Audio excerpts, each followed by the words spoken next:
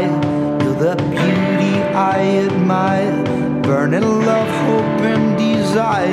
You're the woods at night on fire. Oh, I miss you when it's cold out. Church bells ring, I hear you sing. Welcome to the Deconstructionist Podcast, everybody. Hi. That's John. This is take two. We were recording for quite some time before we realized that I was not actually recording. So, but welcome to the podcast. This is a little bit of a different episode, and Adam said some really nice things in the first take. I think I can replicate it. And go. So, sandwiched in between these two episodes, we've got some kind of like we do. You know, we've got some good heady, like theological, philosophical, kind of right. You know, is that right brain or left brain? That's the left brain stuff. Sure. Yeah. And then you need both. You need right brain and left brain stuff. So like that's why we constantly try to have like artists on the show as well, because it's like that G.K. Chesterton quote I used at the beginning of my blog that I just wrote on our new website. Check it out. And yours should be, you've probably got a post up by now. Yeah. By the time they're hearing this. Yeah. By this point, it should go up, and it's called Is Your God Too Small? Ooh. So I can't wait to. I haven't even read it, and I want to read. You didn't send it to me. I think the only person that's read it is my wife so far. I want to experience it with everybody else. But anyway, this Chesterton quote that I've always loved is, you know, it's mathematicians and chess players that go mad, not poets. Yeah, because poets can like stretch out in an infinite abyss of, you know, imagination. They can float in the infinite sea, Chesterton says, while mathematicians are always trying to build a bridge across it and make it finite, which makes you mentally exhausted. Yeah. So, you know, the kinds of topics that we're kind of always wrestling with, spirituality, transition, deconstruction, reconstruction, all those kinds of things, we need artistic perspective on those kinds of things. That's and really I good. always really, really enjoy those because it's like talking to a different side of the brain a lot of times. Yeah. And some of the people that we've had on that are artists or musicians or whatever category they happen to fall into, have had some of the most interesting perspectives, especially like when you don't necessarily expect it from that avenue, I guess. Yeah. You know, like one of the episodes we have coming up that we haven't released yet is our good buddy Ryan from the band Civilian. Yeah, dude, that's going to be such a good episode. Yeah, the way he thinks is so interesting, and I think you guys will love that. But as far as the Lone Bellow goes, one of the best live bands I've ever seen. We have a connection with them. My brother-in-law, who was on the podcast a couple months ago, Kevin James Doyle, is actually good friends of theirs, and so I found out about them through him, and just really enjoyed the band. And I think they have a really interesting story that we talk about.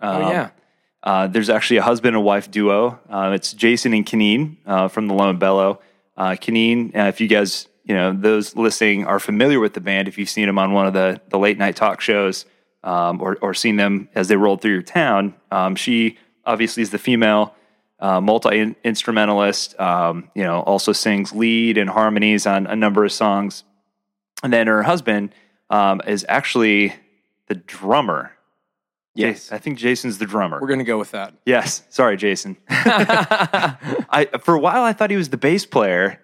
I don't know. I got really confused for a second. I might still be confused. Bass player never gets any love. That's true. Bass player never gets any love. Drummers get to wear the sunglasses, right? True. Yeah, just like that thing you do. That's what I was thinking. They never even named the bass player in that movie. You're right. In the credits, it literally just says the bass player. Oh my gosh. I know a little bit about that movie.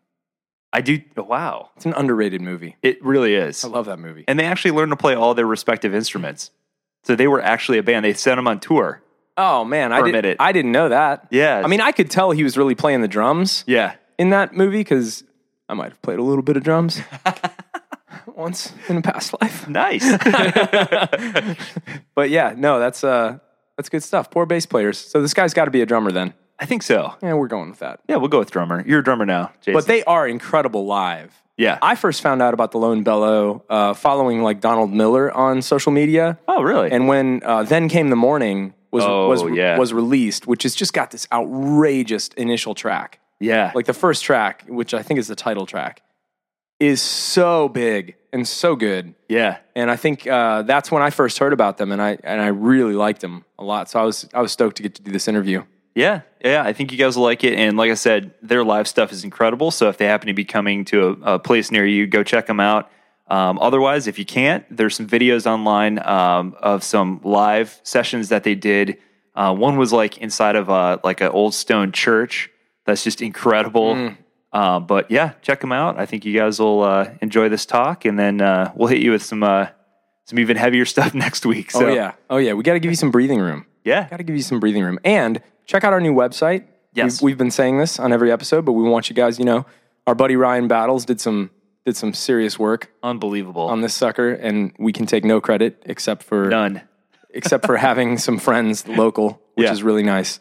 And you can find all our social media on there, as well as a blog, which we call a journal, which we're having some guests, some surprise guests, maybe popping up to do some blog entries. Yeah. Who knows? Maybe you. Maybe you. But and then check out our Patreon. Yes, lots of cool stuff on there. So if you want to be a part of the podcast, if you want to get some cool swag, opportunities to talk to us, like have your own deconstructionist like session. Oh, there's some options. Oh my gosh. Book club. There's all sorts of fun stuff on there. The book club's got to be the best. I think that's the best idea you came up with, man. Because books are like drugs. This is true. And we're like drug dealers. And Amazon is like my dealer.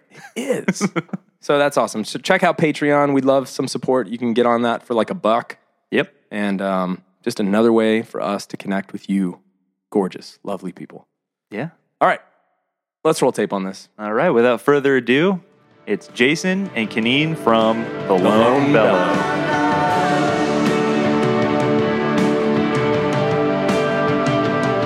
You told me you can't sleep, count your sins instead of sheep, count the ways that you feel weak, but that is not what I see. You're no wreckage, you're a fighter.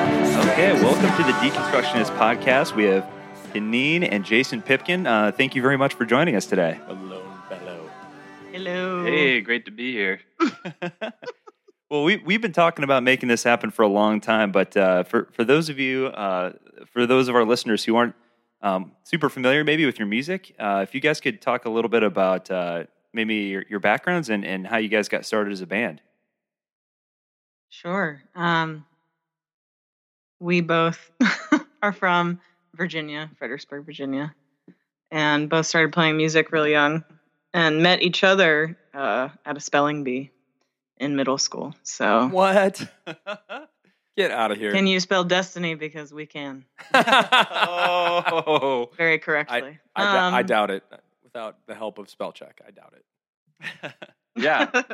So we are 2/5 of the band. We hold down the rhythm, the bass, and the keys. We kind of switch back and forth. Kanene sings and does mandolin. And we have kind of always played music together. Actually, the way that I got Kanene to date me originally in college was I wanted to, I was doing a show for our local like college like open mic night thing, and I needed a bass player. And Kanene had a bass but didn't know how to play. And I told her, playing bass is easy. You just play one string at a time. I'm gonna teach you how to play. Let me mentor you. Nicely played. Like how you show someone a golf swing. He's like, you hold your hand like Let me wrap my arms around you. Yeah. And the other hand like this. But yeah, we went from college to Beijing, China, where we lived for 5 years. Then we moved to New York, and about, I don't know, a few months into living in New York, we started playing with Zach and Brian, who are the two other founding members of the band. And it was just really natural, just a bunch of people coming together making music. And we went full-time on the road in 2013. Yeah, we all quit our day jobs and went to South by Southwest, and then have pretty much been on the road ever since. Yeah, like you do. Do you know how I first found out about you guys? I don't. Don Miller put it on Instagram Aw, Donnie. like years Donnie ago, boy. and Donnie boy. I instantly downloaded the record and loved it. My I'm story's glad. not nearly as good. You guys know how I found out about you guys. Thanks, Kevin. Aw, Shout out Yeah. to Kevin Doyle. Kevin Doyle, funniest man. Represent. That's right. He's coming on later in the summer, so that'll be good. But anyway, so you guys are getting ready to put out your third album. And so obviously, you guys have played some talk shows and South by Southwest, and things kind of took off. And so how did you guys go from, obviously all of you guys were playing music separately at one point. Zach had his solo thing going on. At what point did you guys know, when you guys got together, like, hey, we have something special here, and this is something that might, people might dig? It was really immediate. The first time I sang with Zach was actually at my brother Mike's wedding, and I think it was in 2008. And immediately after we sang together, he sent me a MySpace message. No big deal. MySpace. And he was like, "Hey," at least that's how I imagine he said it. "Hey," he's like, "I really love singing with you. You want to come up to New York and sing with me? I think it's great." And I was like, "I live in Asia. I can't do that." But eventually, when Jason and I moved from China to New York, Zach was like ready. He was just like ready to poach us from whatever other life plans we had. And really, like the first time that Zach and Brian and I all sang together, it just felt like something worth pursuing. So yeah, it was from really early on. I think it was pretty clear because Zach, Brian, and Kanene are all they can all belt, and they can belt in harmony, and that's a little bit of an unusual thing to find three singers who can sing that strongly in harmony. And that, to me, that was, when I heard that, I was like, oh, this is kind of like an unusual, really interesting sound. Yeah, and the one thing I always wondered, I was always curious about, is you've got three very talented individuals who, individually bring something unique to the table. But so how does that work when you guys sit down to write?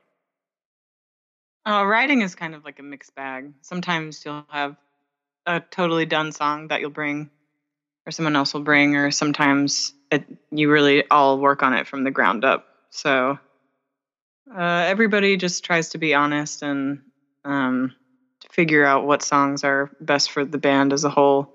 I think we had 60 songs coming into this last record. Dang. Whoa. So a lot. And so did you say 16 or 60? 60. Yeah, that's what I thought you said. Wow. Yeah.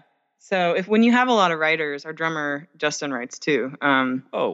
You just you end up with a lot of content, and then a lot of the work is just whittling it down. And then you just have to hurt each other's feelings over and over again until everybody's getting mad, and then you're ready to make a record. Oh man. You want to tell us, guys, so this is a podcast about people on spiritual journeys and, learning new things and kind of how that all develops and evolves and changes just from, perspective and language you use and, things you hold on to and you used to define yourself by and, kind of where you're at now. Tell us a little bit about your sort of spiritual journeys, your backgrounds, and kind of where you find yourself now, if you could. Sure. We, like I said, we both grew up in Virginia, in a little town called Fredericksburg. And we both actually, in high school, started going to a really charismatic youth group where all kinds of crazy stuff was happening all the time. We like to joke that we're unfreak-outable because we've kind of seen it all. I haven't seen snake handling, but everything else I've seen. So we. That's really how you started playing guitar. That's really where I started playing. There would be worship nights, and it would be, all right, 6 hours of free-form improvisational music happening, and that's where I really got super into music. Yeah. And I grew up singing at my parents' church, which was a cross-cultural church that sang gospel music, and we met in the attic of a bluegrass instrument shop called Picker Supply. So it was it was a fun environment just to be in musically. But I think both of us, a big shift that happened, we both went to College of William and Mary, which is also in Virginia, and then both of us separately ended up in China which is where we finally started dating after a long, complicated friend relationship. And Super fraught complicated. with Hey, congrats for emotion. getting out of the friend zone, man. Oh, thank you. Well done. Yeah. Yeah. Still doesn't climbing often that happen. hill. Yeah. Yeah, he's You still should write a climbing book. that hill. You'd sell like 1 million copies. It was really just getting me to be your bass player. Maybe No, next just kidding. next time I'm on the podcast, I'll be promoting my book, Escape from the Friend Zone. Okay. I love it. But we both moved to China, and it was a really interesting and incredibly formative time for both of us, just because the kind of people you meet there, especially the kind of expats you meet, are just really generally strange and wonderful. And we were just talking today about how we'd never heard the term "killing it" until we moved to New York. And that whole concept of like hustling and really elevating success to be like the ultimate thing you should be achieving, like being at the highest level of whatever industry you're in. I'd never really experienced that mentality until moving to New York, which I guess makes sense. But I felt like we had this like blessed time of freedom away from that while we were in China, and just meeting a lot of people who had really different motivations in life. Yeah, and that mentality definitely works its way into the church and into church culture.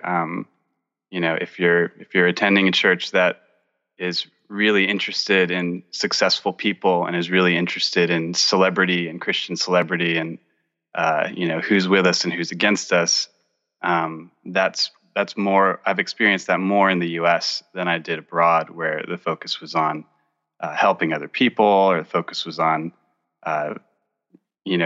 helping communities find each other in difficult situations. And I think being in that kind of like, and sometimes very dorky, very low tech, very the opposite of killing it kind of feel. I think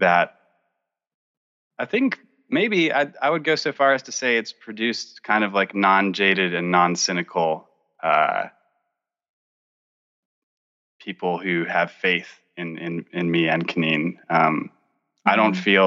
I feel a distance in some ways from my evangelical upbringing, but I don't feel at all angry or jaded or bitter. I feel like that was an important time and an important experience for both of us. And there are definitely deep theological issues that we both talk about and, read about and ask questions about, but it's not one of those like, I've met a lot of, especially, I don't know what it's like where you guys are, but I feel like in Nashville, I was always meeting angry ex-Christians who started playing in the church and then just got fed up with it. And they love like Richard Dawson and Christopher Hitchens, and they're just like militant almost, and that never made sense to me.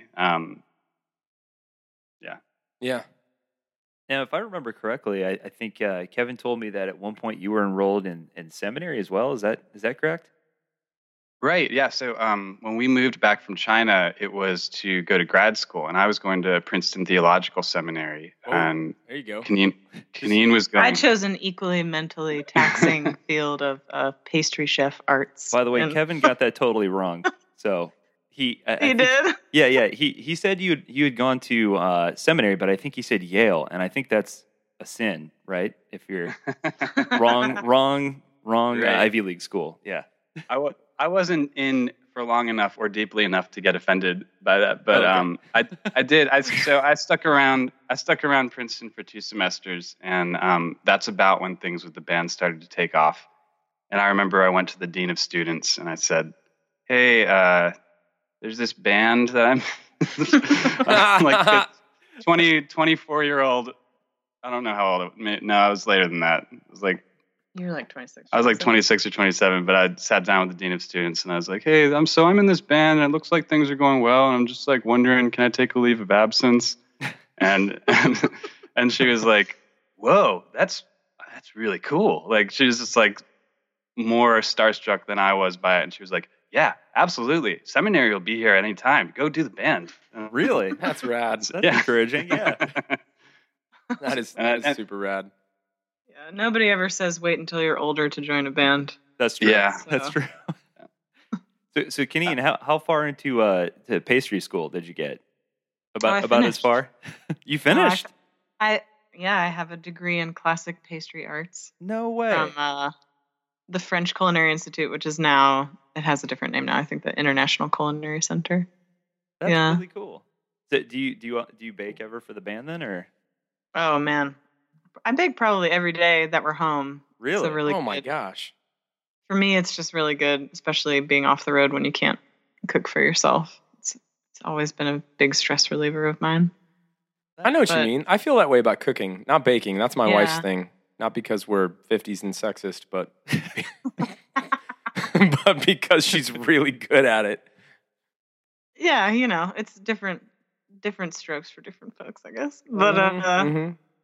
but yeah, we both enrolled in those programs in order to go back to China and use the degrees, and then we ended up kind of having to choose the band over the plan that we had previously, which was to return to China. So I think we're both still a little surprised that this is what we're doing for a Yeah, living. I'm surprised. Sometimes I'll be on stage and I'll just look around and be like, how exactly did I Yeah. get here? I'll be like, wow, this was like my 13-year-old self's dream, like playing music for a living. Isn't that amazing? But yeah, it just happened without us really, like, it wasn't like the thing that we were trying to do, either one of us. Wow.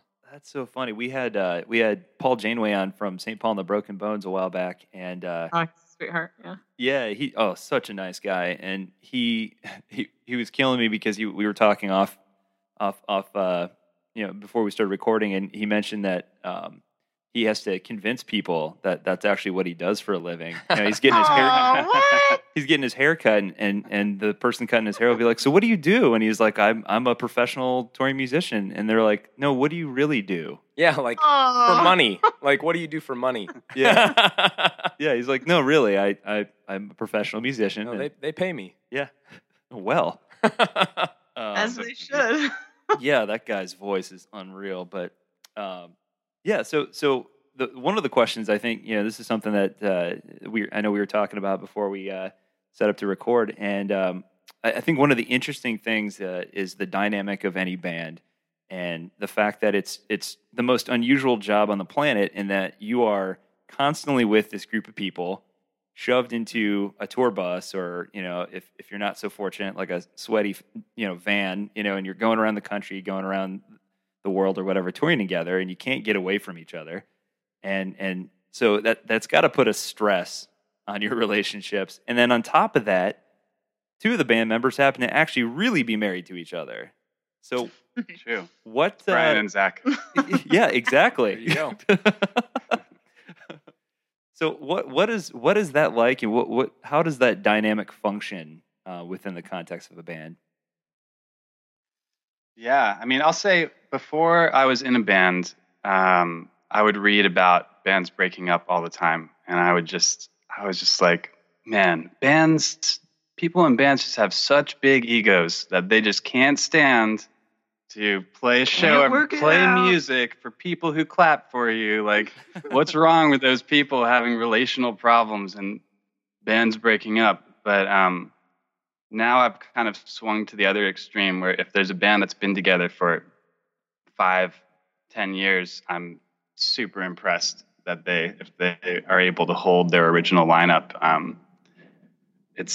It's really hard. Like, most of the work, I mean, of course it's work to create and play music, but that's such rewarding work that it's work, but it's work that you love. But to me, the real work of being in a band is the relational work, is not zoning out on your phone and engaging this person in conversation who you know everything about. Like, you've heard every single one of each other's stories because you've been together 24 hours a day for 280 days out of the year. And it's just a very vulnerable, and all the stuff that can happen in a marriage, like where the other person just becomes kind of furniture because you know them too well. Like for me, my actual marriage wasn't really like that, but the band for sure was, where it's like you start to know each other so well, and you know how to make each other mad, and you know all the pieces of other people that they struggle with, and you just have to either learn how to be gracious and learn how to be kind to each other, or you have to like dissolve into like everybody is all alone on their phones, and the band will probably break up at some point, you know. Wow. Man. Yeah, I think back to when we were first kind of talking about discussing that as a topic. I kept thinking of like bands like the Beatles, who really had only were only together for about 10 years, and in today's today's environment, they would have only put out probably 3 or 4 albums, but back in those days, they put out an album every year, and those guys were constantly on the road and that sort of thing. But then you look at you look at their personal lives, and they start to get older. They go from their 20s to their 30s. They all start families. And then you think about it from that perspective. You're like, it's amazing they stay together that long. Yeah. So for sure. And that's one of the things too that I think is interesting, is that you guys were, did you say in your late 20s when the first record came out? Yeah. Yeah. So do you think, in what ways do you think that may have had an effect on, once fame started to kick in, the fact that I think Zach at that point already had kids, if I remember correctly, and yeah, Zach already had a couple of kids. Luckily, fame hasn't really sunk in. I'm still That's waiting good. for fame to really kick in. Let's hope it doesn't to an uncontrollable degree. But yeah, I think when you're a little bit older and you are a little less easily enchanted by the thought of, I don't know, being famous or I don't know, the things that you think of like that come with rock stardom, I guess. And you have family and you have a lot of life experience behind you. I guess you're just a little more, I don't know, I think we were a little more sober-minded about it. It was like, if we're going to do this, we're going to try our best. We're going to be grateful for the opportunities that come, because we're all making sacrifices. Like Zach was, leaving behind his kids and his wife. Brian got married pretty early on in the band's life.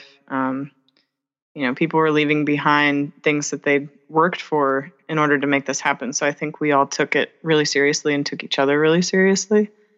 And I think that has helped in terms of how grateful you're able to be for the opportunities that come your way. I don't think any of us feel entitled to anything that has happened.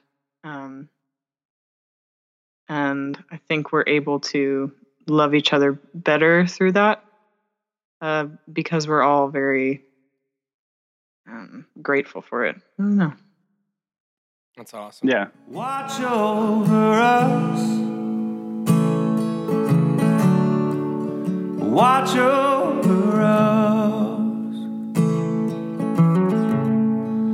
When my hands are tired, when my strength is gone. I'd love to get you guys to just kind of riff about something, as Sweet. people who are perfect.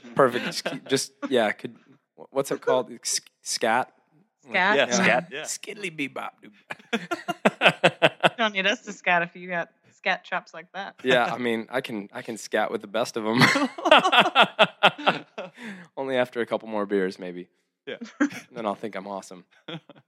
So, you guys are attending church somewhere in Nashville right now, right? Mm-hmm. Yes. So, but you're musicians, and you're not putting out like Christian, like CCM, like Christian records. But I would love to hear what you think. Do you have any thoughts on how the church's relationship to music and how Christian culture's relationship to music is, like, currently? It seems to me that like there's this divide between sacred and secular that we all know is kind of BS. but it's difficult to kind of nail that down. And I love to just talk about that because it's not about finding an answer, but it's about having conversations. So I'm sure you guys probably talk about that a little bit, just being Christians and being musicians and, not being like the typical CCM DC talk kind of, How could you call DC talk typical? Yeah, anything but typical. You're right. And if K-Max, if you're listening right now, bro, that was not a slight. That was not a slight at all. We love you. Oh man. So much to say. I have a lot. So much to say. Just anything. Yeah. Well, Kanene's brother, first of all, my brother-in-law is the front man of a very successful CCM band called 10th Avenue North, and we end up hanging out with him a lot, and so we hear his perspective quite a bit about what it's like on the inside and to work through that stuff. But I think for us early on, sometimes I felt like there was a tendency for Christians or Christian audiences to want to claim like the music of a band as their own because, those are our people. They agree with me about these fundamental giant life questions. So, and I remember that from growing up. Yeah, therefore their art is valid. Yeah. Wow. And that's, I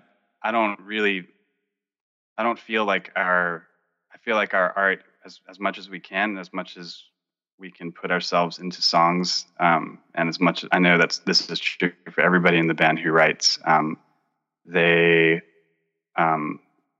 more just seeking to create and it's more poetic than it is like a faith statement.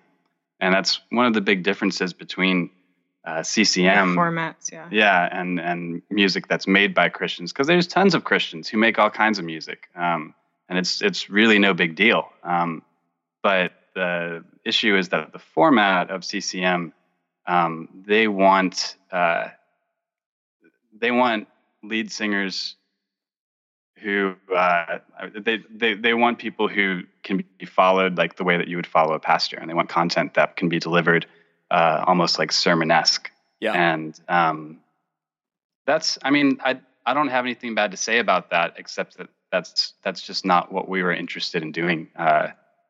I think it's really the prerogative of the listener. Like if you want to listen to music as a means of like escaping, and you want to make sure that whoever you're listening to totally agrees with your life view and the way that you see the world, and it's not going to really challenge you, it's not going to ruffle your feathers, then go for it, I think, though, if you want to be a little bit challenged by the music you're hearing, or you don't really need to feel like someone is in your corner necessarily, if you're more interested in just hearing about somebody else's perspective and life experience, I think listen to people who make you feel that, and there's so much out there, there's so much available to listen to that I think, I don't know, it's a little bit pointless to just talk about like the flaws in formats for me, just because it's going to be so up to the listener what they want to hear. And, if they want to listen to stations that only play certain kinds of music, they'll do that. But I think especially where music is going, it's going to be so highly tailored to whatever experience it is that you want. If that makes sense. It makes sense to me. No, I think that makes a lot of sense. I think one of the things that's always kind of puzzled me as I'm still a pastor in my church, and we talk with our people that play music in our church all the time. And the interesting thing is when you write the honest songs, even if you try to make them like congregationally singable, if they don't fit a particular format of very uplifting and sort of light, or a word I like to use is very epic. Yeah. Like really epic worship, right? then it just, I don't know. It's like people aren't trained to, adapt to it or get something out of it or whatever. And the interesting thing about that to me is when you actually look in the Bible, which, is what people claim to base a lot of this on, and you were to, pool all of the poetry and from the whole thing, cover to cover, I would say it would be the minority, the vast minority of really epic, big, swelling, emotionally positivistic sounding poetry. A lot of it, encapsulates what it means to struggle with life, what it means to struggle with suffering, what it means to struggle with relationships, what it means to struggle with God.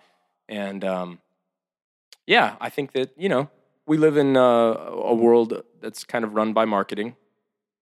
And it is what it is. You guys mentioned it earlier, the whole killing it kind of thing.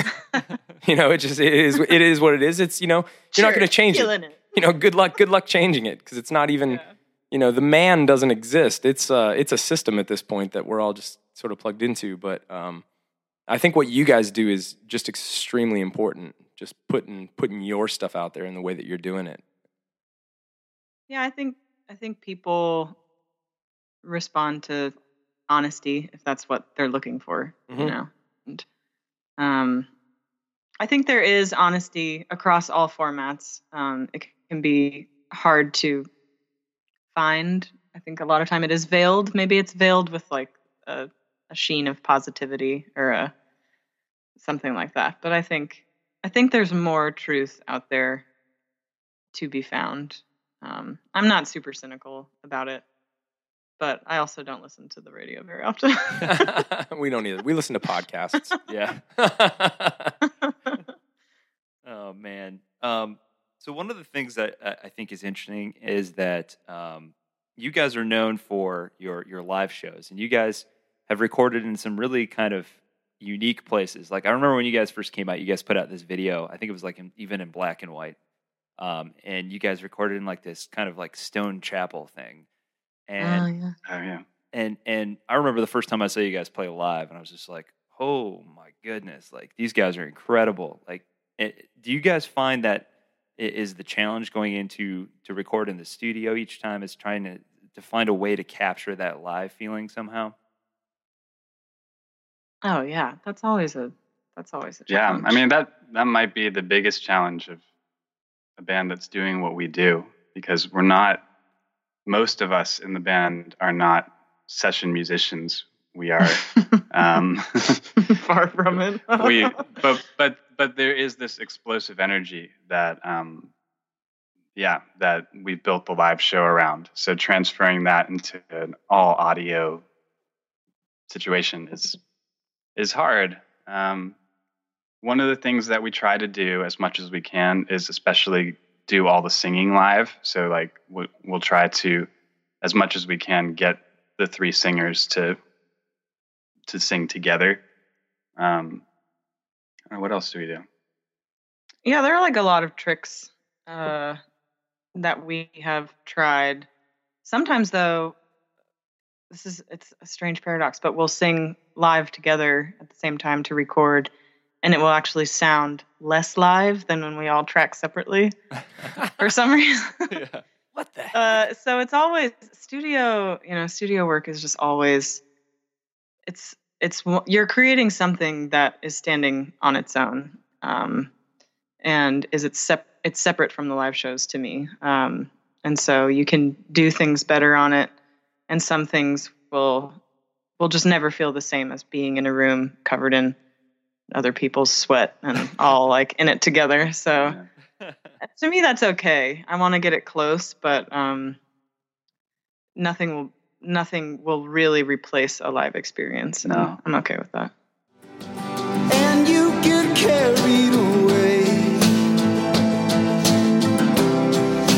Carried away, carried away, carried away, carried away, carried away, carried away, carried away, carried away. Having seen you guys live a couple times now, the one thing I've noticed is that Zach doesn't seem to know anything less than 110%. Are you guys ever worried he's going to blow his vocal cords out before the next show?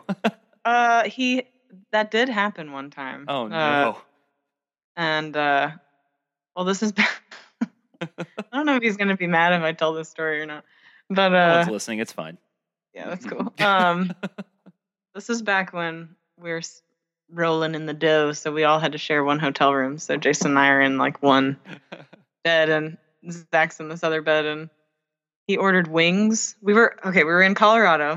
So we'd gotten into Colorado, so the elevation is crazy. And he had gone for a really long run, had not rehydrated, and then ordered wings and ate them in his bed, and then just fell asleep. Oh no. Like pushed them to the side and fell asleep with the wings in the bed. So the next day he was like, "Man, my voice feels bad." And a combination of factors. We sang a show that day, and then he had it was a polyp, right? Yeah. Cord. But he went on vocal rest, and then he was fine. And actually, worked with a lady here on some vocal technique, and hasn't really struggled since then. So. Oh, that's amazing. So don't worry, everybody. He's gonna be fine. That's got to be the most terrifying thing to hear, is that, one of your singers has got a vocal polyp. Like, what? Oh no. The doctor was super alarmist too. He was like, "You might never sing again, ever." Yeah. And yeah, we were all pretty freaked out by that. Oh my god. And then he got a second opinion. The guy was like, "You'll be fine. Just go on vocal rest for a little while." Stop singing.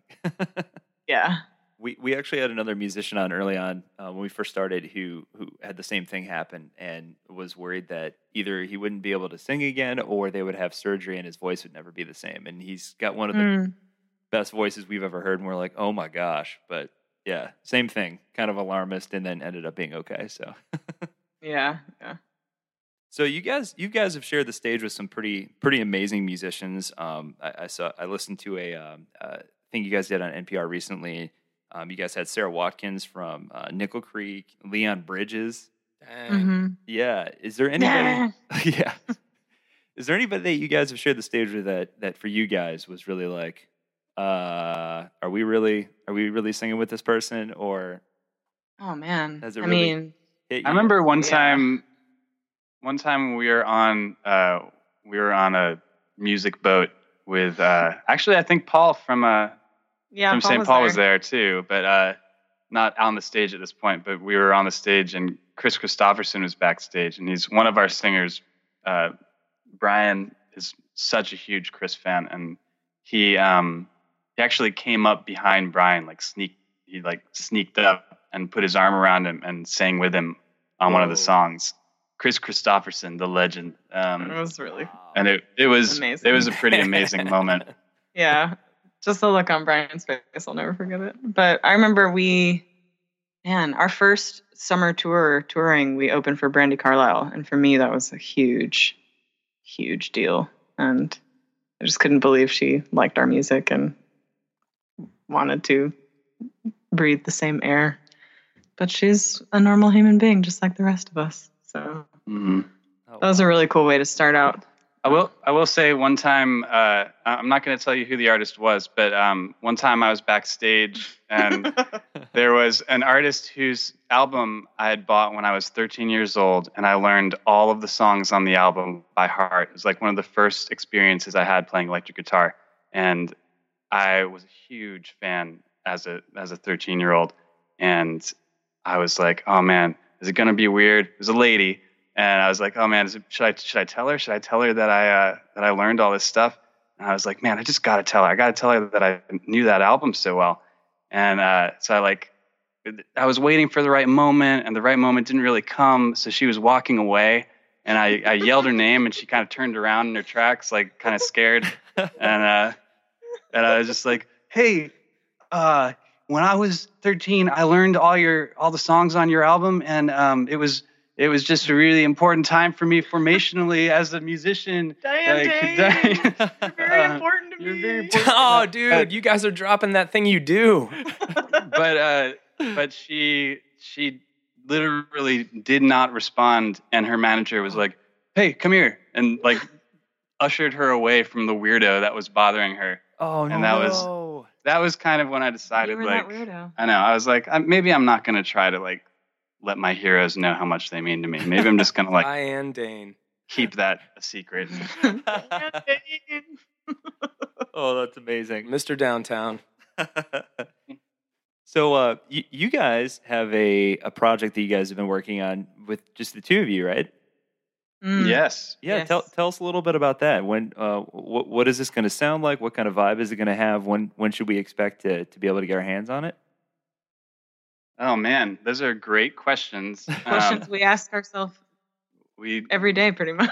we don't have a name for the project yet. I think one of the things that really inspired it for us was we've been a part of this like kind of Americana singer-songwriter world for the past few years, and I think we were just ready to make some pop music. You know, get some freaking synthesizers in there and some program some beats in there, and just like I've always been very inspired by a lot of the music of the '80s, and so that's kind of programming wise part of the direction that we're going in for this little EP or whatever we're going to release. In terms of timeline, I'm hoping to have it done by the end of the summer, but it's something that it's literally just the two of us working in the upstairs of our house and just having fun with synthesizers and drum machines. Fun with synthesizers. Yeah, maybe that should be the title: Fun with Synthesizers and Drum Machines. I like it. Yeah. That's We have a baby due a week from tomorrow. So Yes, This this is an audio podcast, so you cannot see that Kanene is super 39 weeks Yeah. pregnant. So yeah, that's a big thing for us, our first child. So Oh, congratulations! And not to freak you out, but I have one child as well. She's 3.5 now, but she came a week early, so you literally could have a baby on this podcast right now. Oh man. That would be amazing. That would be a first. Yeah. Yep. Dude, our ratings would go through I'll give the it my roof. best shot. That's right. But like, we got to cut this interview short. We got to go to the hospital right now. And you guys also have a new album coming out in the fall. You said September. Is that right? Yeah. Yeah, I don't know if the release date is public yet, but it is in September, I can tell you. And it's the album that we finished up in RCA Studio A, which is just a legendary Nashville recording studio that, I mean, Dolly Parton's recorded there, like tons of legends. Yeah, she recorded Jolene and I Will Always Love You Whoa. in the room where we recorded this. So That's unforgettable. it's feeling It's it. going to be, yeah. We're excited about it. I mean, it was a really interesting record to make, and it was just a nice change of scenery from New York, and a great producer too. A guy named Dave Cobb. He's produced Sturgill Simpson, Jason Isbell. Just some really interesting work that he's done. So we're super excited about it. Yeah. That's awesome. In what ways would you say this album is different than the previous albums? What should we expect here with this new record? I honestly do feel this one sounds the most like the live show, as much as it probably could. And I'd say it's stripped down in a lot of ways. Just really basic instrumentation, and it probably emphasizes the actual song and song structure a little more than previous albums. It feels to me like a little bit of a return to a more acoustic. I mean, it's not all acoustic, but it maybe like a simplification. I feel like our last album was a little bit like we were like trying a whole bunch of like crazy ideas and getting crazy sounds and doing all these crazy overdubs. And I feel like this one is maybe a little more organic. Very cool. Well, Last we question. can't wait. Are you coming to Columbus, Ohio? I mean, come on. faux show. For sure. Yes. You guys put the link in last time, right? That sounds right. I think. It was either that or, the memorable show that we have from Columbus was the one that's in that basement. It's like Yes. a dark concrete room. Oh yeah. Is it called the basement? Yeah, What is it called? It is. Yep. Yeah. Yeah. And Feels like a wrestling pit or something. It's the weirdest venue we have in town for sure. it's a very strange room, but that show is memorable because during that show, Brian was playing guitar solo and he leaned back on a railing and his foot hit his other guitar that was on the stand, and it hit the concrete floor and snapped into. I remember. I was there. Snap the neck off. Yeah, I remember that. Well, that makes me happy because that was the show I was at. The one you guys played at the Lincoln Theater. Nice. Yeah, you guys came back later, played the Lincoln, and I let Jamie go because one of us has to be home with the kids. So I was like, no, I've seen them live. You didn't get a chance to see them last time. You have to go see them. And so I'm glad I got to see the good one. That's awesome. Well, where can we send people to keep on top of what you guys are up to? Find out when these albums are, specific release dates and that sort of thing. Yeah, just thelonebellow.com. We're on Instagram. We're on the Twitter, the Facebook. All that stuff. Just thelonebellow.com. Perfect. Well, we can't thank you guys enough. We're huge fans, obviously. You guys have always been so generous and so kind to, especially my in-laws when you guys roll through town. I love them. The cherry dump pie. Oh, heck yeah. Dump cake? Barb. Dump cake, yeah. Barb. Jim and Barb. Shout out to Jim and Barb. Yeah, shout out to Jim and Barb. The funny thing is you guys aren't the only band that have stayed with them, so I'm trying to convince them just to open up a rock and roll bed and breakfast. They should. And just always have cherry dump cake on hand. So, and like more and more tiny dogs. Yeah, I know. They keep inheriting more dogs. It's ridiculous, but well, thank you guys so much. We really appreciate it. Yeah, thank you guys so much. What a blast. Thank you. Well, thanks for reaching. Well, we'll talk to you soon, and can't wait for that album to come out, and hopefully we can do this again. Yeah. Great. All right, thanks, guys. Bye.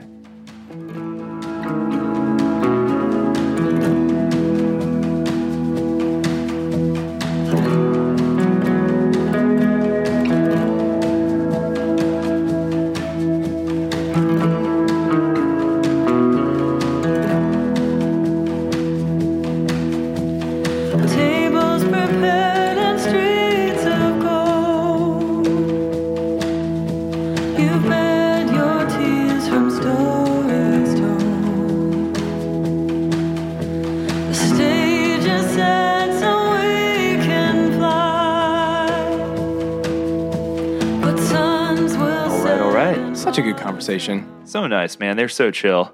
That's what I loved about it. I felt myself relaxing. And for those of you who are wondering, Kanene has obviously, since we recorded this, had her baby. So there is a Lone Bellow baby now. Lone Bellow baby. Yep. I hope they named it Adam. I hope so. It's a good name. I think it's a great name. I'm one of those people that have always loved my name. Like I've never been like one of those kids like, I want to change my name. I used to tell people, I used to lie. Because my first name is John, my middle name is Paul, and I used to tell people I was named after in my opinion, my two favorite Beatles. That is not true. Straight biblical. So they used to be like, "Oh, Pope John Paul, cute," and I was like, "Sorta." Not that cute, but I like John Paul White. See, there you go. A lot. He wasn't around then, though. Well, he was, so but good. Yeah, so good.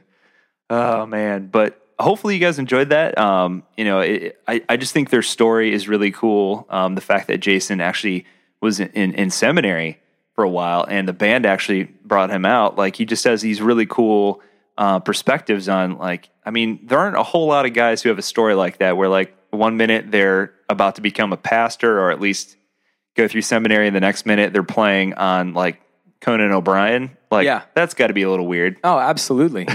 No, I definitely agree. I think that, it's great to go through seminary, but a lot of times, even for me, it like wakes you up to a lot of other things that are kind of going on in your life. Like it's like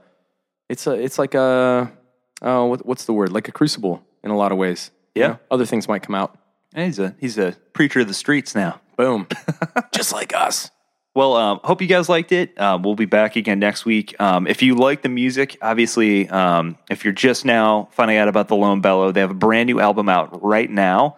Go out and check it out. A lot of the songs that we used on this episode are actually from that album. It's called Walk Into a Storm, and it is available everywhere that good music is sold. So go check it out, support them, hit them up on social media, Yes. Tell them that we sent you, that we appreciate them being on it. Helps us get future artists like that. come on our show and spend some time with us. So Yeah, and let us know what other artists you guys think would make great conversationalists on the Deconstructionist podcast. And if you are a Patreon member, there's opportunity for you to help us even design these episodes. That's true. So get on there and check it out. Well, guys, we will see you very shortly. We're coming at you fast and furious for the next couple weeks, leading into the holidays. So hopefully you guys are enjoying the content we're putting out. We're trying to finish the year strong, and we are already working on 2018. So. You've always been a strong finisher, John. I try, man. I try. You're amazing. 12 rounds, baby. Every day. Unlike McGregor. That's true. Aww. He did well. He did really well. All right, guys. We love you. We do this all for you. For now, we're your hosts. I'm Adam Narlock. And I'm John Williamson. Keep deconstructing.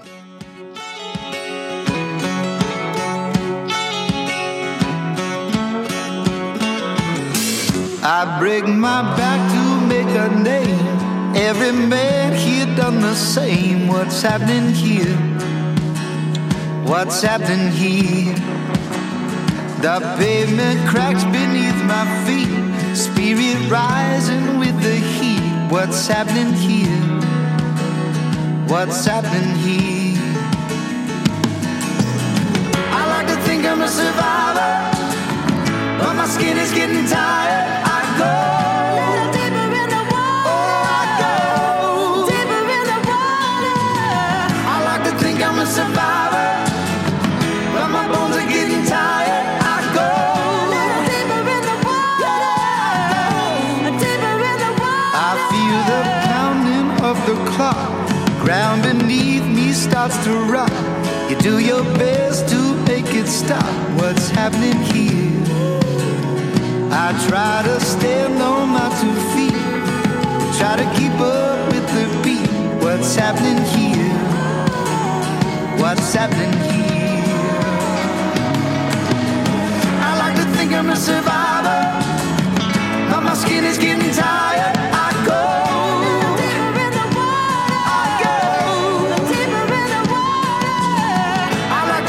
survivor, but my bones are getting tired. I go deeper in the water. I go deeper in the water.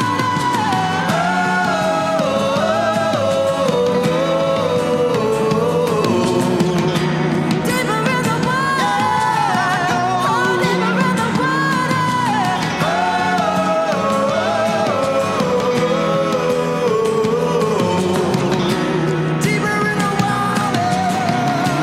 Deeper in the water.